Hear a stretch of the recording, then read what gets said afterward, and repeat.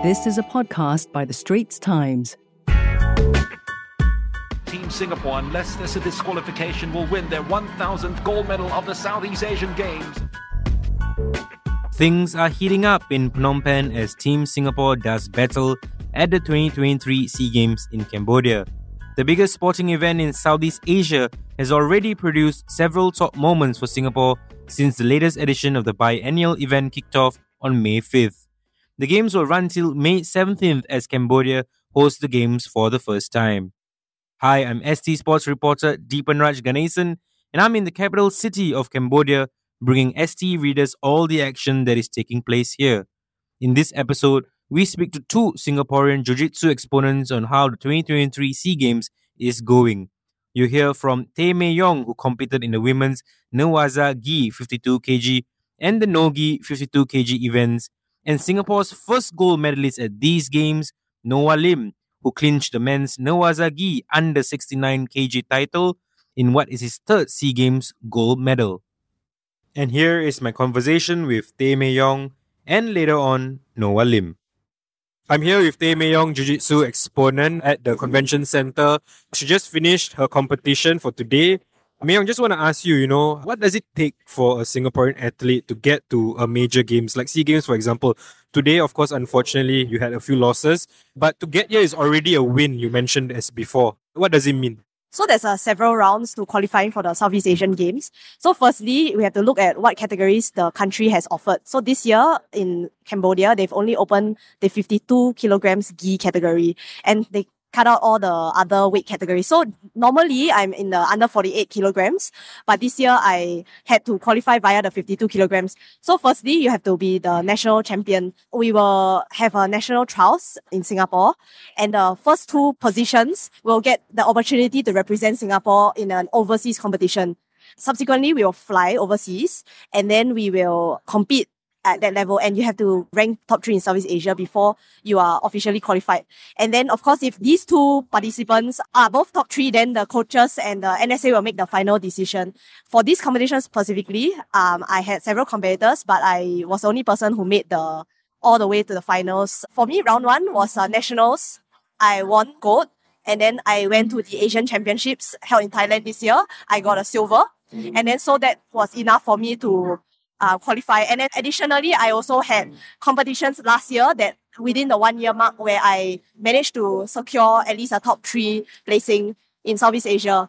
A lot of my experience comes from the under 48 kilograms. And for me, upping one weight class this year, I still had competition experience and some 52 kilogram experience. And then so this is my first major 52 kilogram competition. When we talk about the SEA Games, of course, you are not a debutant. You've been to the SEA Games before, the first one being in Manila in Philippines. How does Cambodia differ from the Philippines based on your initial experience now? Okay, so I've qualified for 3 different Southeast Asian Games, of which I've only attended 2 because last year I contracted COVID during the pre-departure test, so I was withdrawn from the Games. So I can only compare to 2019. So in Manila, I was in Clark, and I was also living in the Athletes Village. In the Athletes Village, I think a lot of the facilities were brand new. So I think when we were there were still renovations going on. A lot of the facilities were not fully completed before I moved in. And then I had to squeeze in a room with a total of 3 girls. And then so it was a little bit tight. Whereas this year, they built a whole new village for the Cambodia SEA Games participants. And then all the participants will stay in an apartment. So the apartment has a total of 5 beds. So what they did is this apartment, they will actually convert the living room into bedroom as well. So 3 beds in the living room, and then they have a proper bedroom which has 2 beds, and then they even have kitchen, balcony. So it's a proper apartment. So for myself, because I'm one of the first few athletes that arrived and I'm the only female on the jiu-jitsu team, so I have 1 room to myself or 1 apartment to myself as of now.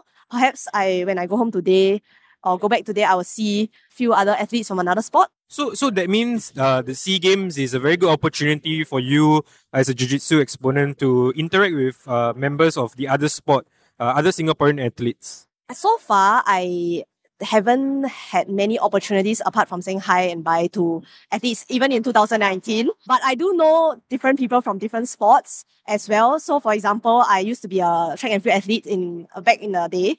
And so I know the track team, or I know a percentage of them. And then some of the other sports, some of them used to be my schoolmates as well. So I do know some people from other sports, but it's not really because I communicated with them during the SEA Games. But of course, I make friends here and there. It's just maybe it's not the best way to make friends, because I think we are all very clustered in our own groups. We stick with our own teams, and then we all have different competition schedules. So you do make friends, but maybe not super close. Of course, when you look at me, I really love food. You can tell, I'm sure. At the Games Village, I'm sure there's a lot of food down there. Have you liked the food so far? What have you eaten? Yes, so I'm also not very particular, but the food has been pretty good. But one thing very interesting about the food area is that they actually converted a full underground car park into a massive canteen. And then they offer bread as well as this soup for beef ball noodles 24 hours. For the rest of the food, we have to come at certain times, lunch, breakfast, dinner timings. So far, I'm quite pleased. They serve hot foods, so they have the variety of carbohydrates, meat as well as veg. And then they have the fruit bar, salad bar, and then they have like additional things on the side, and they even have like a drinks corner as well. So I think it's substantial and it satisfies my taste buds. Of course, when we also look at the Games Village, someone from the outside might assume that there's things like entertainment, pool table, PlayStation, and stuff like that. Are there enough things to keep you occupied entertainment-wise? Unfortunately, no, they do not provide any of these facilities. So I have my Kindle with me. So I just spend my time reading, and they provided us with SIM cards. So I have Wi-Fi access as well as 3G. So that's the only form of entertainment I have at the moment. We are currently situated right next to the main stadium as well as other facilities. I went to explore, but I don't think they have any ongoing entertainment at the moment, probably because I arrived quite early before the opening ceremony. So maybe that's one of the reasons as well. Not much to see, but focus on your sport. Okay, just a last question from me. Have you had time to go around Cambodia, visit some of the places around Phnom Penh? Unfortunately, no. All athletes are not allowed to leave the athletes' village. It's partly for safety and I think also for security. But the main focus really is about the competition, not really for R&R. So I think all of us are quite satisfied to stay within the compound. All right, Myeong, thank you so much for speaking to us. Thank you very much. Find us on Apple, Spotify, Google Podcasts, or via the Google Voice Assistant and Amazon Alexa-enabled devices. And now back to our podcast episode. Come on, Noah! Stabilize! Go, Singapore! Yeah, so first and foremost, how does it feel like to win the gold medal for Singapore? Your third time, but you are the first gold medalist here in Cambodia for Singapore. Yeah, it feels really good to be the first. I didn't know that I was first until you guys told me. I guess I'm quite happy with my performance today. I managed to do my game and I managed to do what I wanted to do. So overall, I'm quite happy. But I have to keep the focus because I'm still competing tomorrow in the No-Gi division. And of course, you won it while you had pinky dislocated 1 week ago. In your fights, how much did it affect you? I know this will affect my game a lot because I use my left hand a lot. I would say it's my more important hand within my two hands. But luckily, it didn't really affect me much in this competition because I managed to change my game and do other techniques that didn't require my left hand. And how different has the Cambodia Games been compared to the previous ones? You've been to Manila, you've been to Hanoi. How different is Cambodia? I think the venue is great. It's a really, really nice place and it's run very well. Very nice mats, everything. The refs are all very professional as well. So I think the SEA Games for Jiu-Jitsu is getting... The first time was in 2019. And now every year is getting better and better. So it's really nice to see. You talked about, being in Cambodia, how it's different.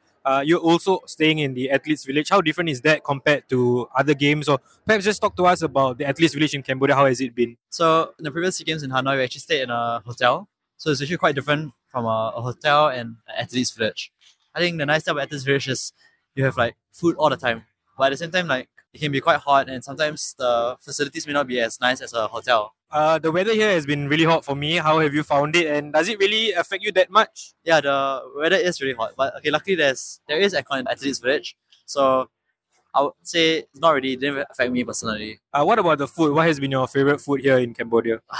This is like not specific to Cambodia, but just in general, I like chicken. So I've been eating like a lot of chicken, just like there's a lot of chicken in there. I like prawns as well, like the prawn noodle soup. It's really nice in the Athens village. Yeah. When it comes to competition at the SEA Games, you've been to 3 now. Does the competition or the level, the quality, does it get higher each time around? For sure. I think the good thing is like we sort of expect, we know who is going to be in the division. So everyone's preparing for each other. And when you prepare for each other, then you have to like, you force yourself to get better. Because if you don't get better, then the guy prepares for you and then he'll beat you. So I'm sure my opponents preparing for me. I've been preparing for my opponents. And this allows us to keep getting better and better. So we are competitors, but at the same time we help each other get better over the years. So I think that's really good. Going back to the victory itself, would you say that this is the most meaningful one because of what you had to deal with coming into the games with the injury? And did anything else differ this time around compared to before? Yeah, definitely this is the most meaningful one to me because I wasn't 100%. And yeah, there's always that level of like self-doubt, like, oh, you're injured, like you won't perform as well. And like, what's going to happen if you lose? And I guess there are a lot of expectations because you're like, I don't like you being like the quote-unquote reigning champion, and then you're sort of expected to win again. Like, I don't like that. I much prefer to be the underdog. I feel there's a lot more pressure this round, and that wasn't my 100% self. So being able to pull through despite all these challenges really means a lot to me. Like, I'm sure this will like improve my confidence in the future competitions. Yeah. As an athlete, how do you like hide your weakness? So, for example, your pinky is injured, right? Like, do you have to hide it from your opponents? Is that something that you do? I know people who do that. For me, I feel like it doesn't really affect the match. Like, I'm very lucky to have a very nice physio who actually taped it very well for me. So it wasn't painful. I wasn't going to use it, but it wasn't painful when I was fighting. So I really, really appreciate that. Like, she's been massaging my hand every day and it's getting much better. Does it really affect an athlete in terms of mentality? I mean, given that you have won it before, how much does it really affect the mentality? Yeah, I guess it depends on the athlete. I know some people who, like, they will hide all their techniques. They won't show any techniques. But for me, I feel like I don't really mind you seeing my techniques because I'm going to do it anyway. Like, I don't believe in like hiding. Like, I can show anyone that, oh, I'm injured, but I'll still do my game. I'll still do what I'm showing. Like, when I warm up, I'll do all my techniques, my A techniques. I don't like hide anything. Last question from me. You've won Singapore's first gold. What is your message to the other athletes out there and for every Singaporean that's competing at the Cambodia Games? Do your best. Focus on one thing at a time. Like, it's easy to like get ahead of yourself, but if you focus on one thing at a time, one step at a time, stay in the present moment, and just do your best. So, thank you, Noah. Thank you. That was a podcast by The Straits Times. Send your feedback to podcast@sph.com.sg. Find us on Apple, Spotify, Google Podcasts, or via the Google Voice Assistant and Amazon Alexa-enabled devices. For more podcasts by The Straits Times, The Business Times, and Money FM 89.3, you can also download the Audio by SPH app. That's AWEDIO.